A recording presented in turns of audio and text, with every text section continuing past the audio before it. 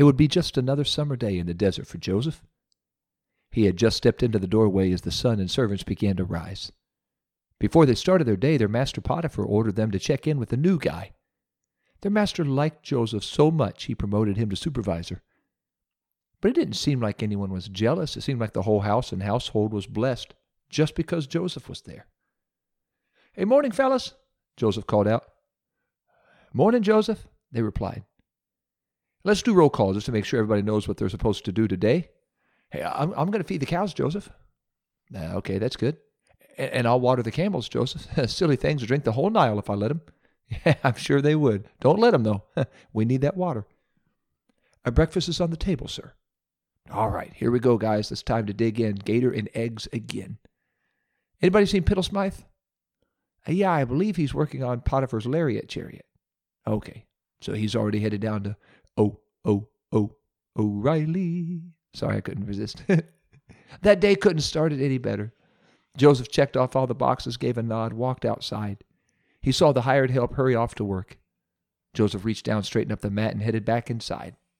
Potiphar was already up and gone, and it would be hours before he would be home and the other servants would join him again. Joseph was getting used to life in Egypt. It was tough at first, but God had favored him and Potiphar had promoted him. Before he landed in Egypt, he was just a young 17-year-old junior in Canaan High, until his brothers kidnapped him, sold him into the slave trade, and made up a story to their dad about him being mauled by a wild beast. Joseph was in a foreign land where nobody knew him, and nobody from home was looking for him. As he grew up, he bulked up. Now nobody who knew him would even recognize him. He hardly recognized himself. That morning he thought about home, about his aging father, his 10 betraying brothers. And suddenly his attention was snapped back to the here and now when Potiphar's wife advanced toward him. He stood up out of respect for his master's wife, but she didn't walk by him. She walked to him. She got within arm's reach. She reached for his hand and whispered, "Follow me, Joseph." She turned to walk away toward her room, expecting this handsome young man to follow. Nobody else was home. Nobody else would see. Nobody else would know. It would be her secret and his. So what did he do? Find out right after this. Good day to you, Simplify listeners. You're listening to L.J. Harry, and you're listening to Do Right Anyway on Simplify.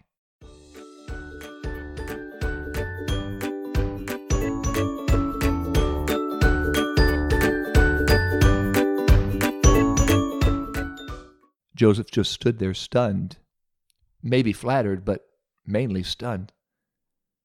And this young man, this young godly man, full of integrity in a foreign land where nobody would ever know, spoke up and told her no.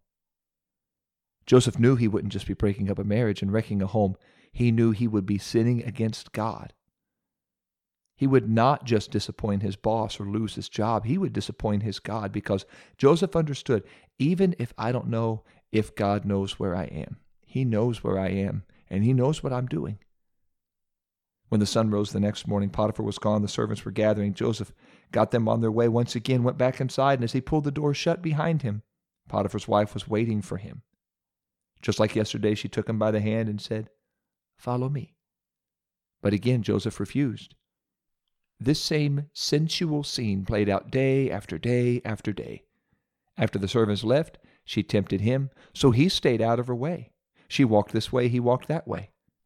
He was the supervisor in the house. He knew her schedule, and he was able to get his work done and steer clear of the temptress's temptation.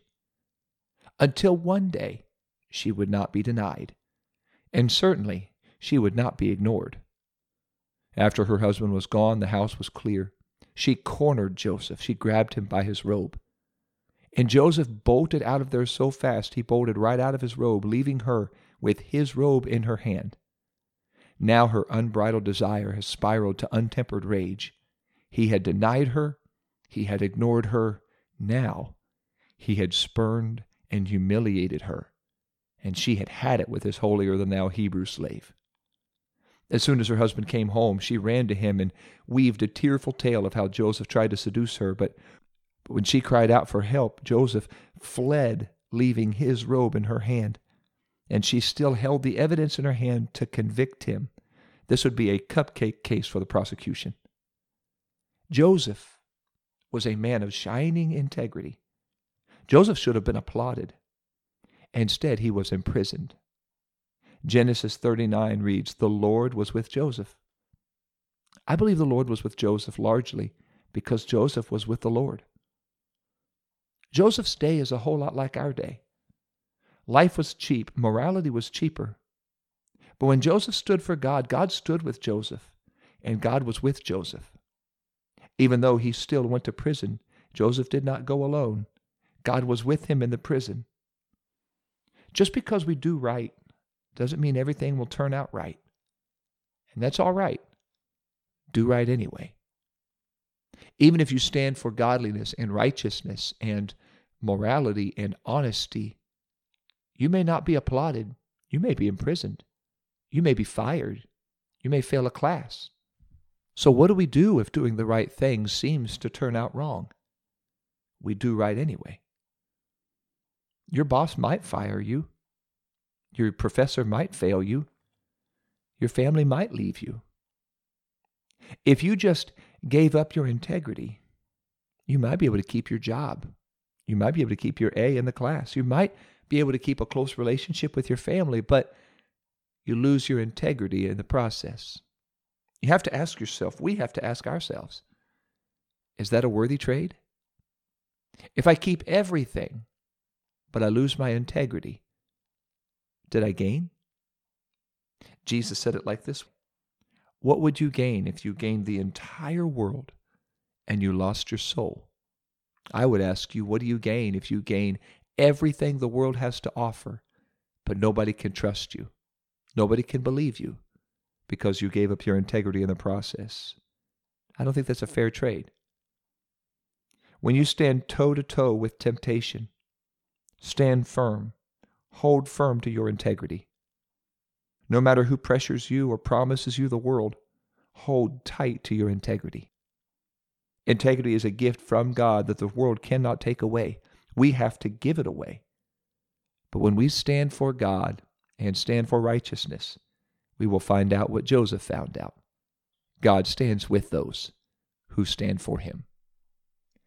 Let's pray. I'm sure there's somebody out there listening who's being tempted even now to do the wrong thing. Maybe your boss has asked you to lie on this, cheat on this, cut a few corners here and there.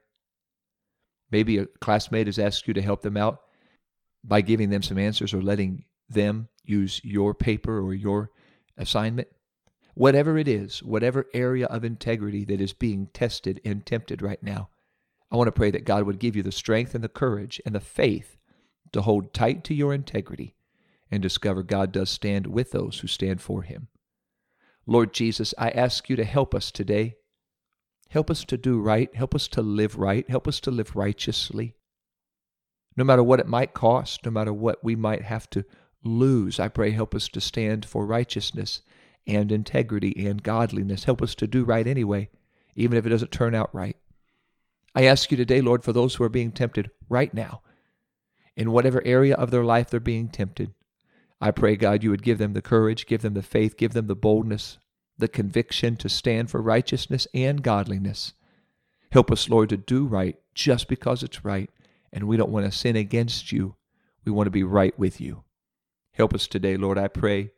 And Jesus, I know you will be with us, and I thank you for that. In the name of Jesus Christ, amen. Thank you so much, Simplify listeners. Appreciate you tuning in. I am honored and humbled that you have chosen to make Simplify a part of your devotional life and helping you walk closer with Jesus. So thank you so much. If you know somebody right now going through something, dealing with something, maybe facing temptation, would you please share this episode with them? Let them know that somebody in history faced the same battle they're facing. Certainly Jesus did. He was tempted in all points like as we are, yet without sin. But let them know about this guy named Joseph who did right. God stood with him. And if you read the rest of the story, you'll find out he was promoted far higher than he could have ever gotten just by climbing the ladder by himself, especially if he chose to give up his integrity. Read his story in Genesis 37. It's amazing. And keep reading it all the way through Genesis 50. If you haven't already, please be sure to click subscribe so you know every time every episode drops and you won't miss anything here on Simplify. And you can pick up a copy of either one of my books, Simplify, the devotional, or the brand new book called 10 Words, A Practical Look at the 10 Commandments. You can pick both of those up at pentecostalpublishing.com or Amazon. Next week, I want to share with you a devotion in the form of a question. I want to ask you, what are you doing? I'm looking forward to sharing that with you next week, and always look forward to walking closer with Jesus as we walk through Simplify.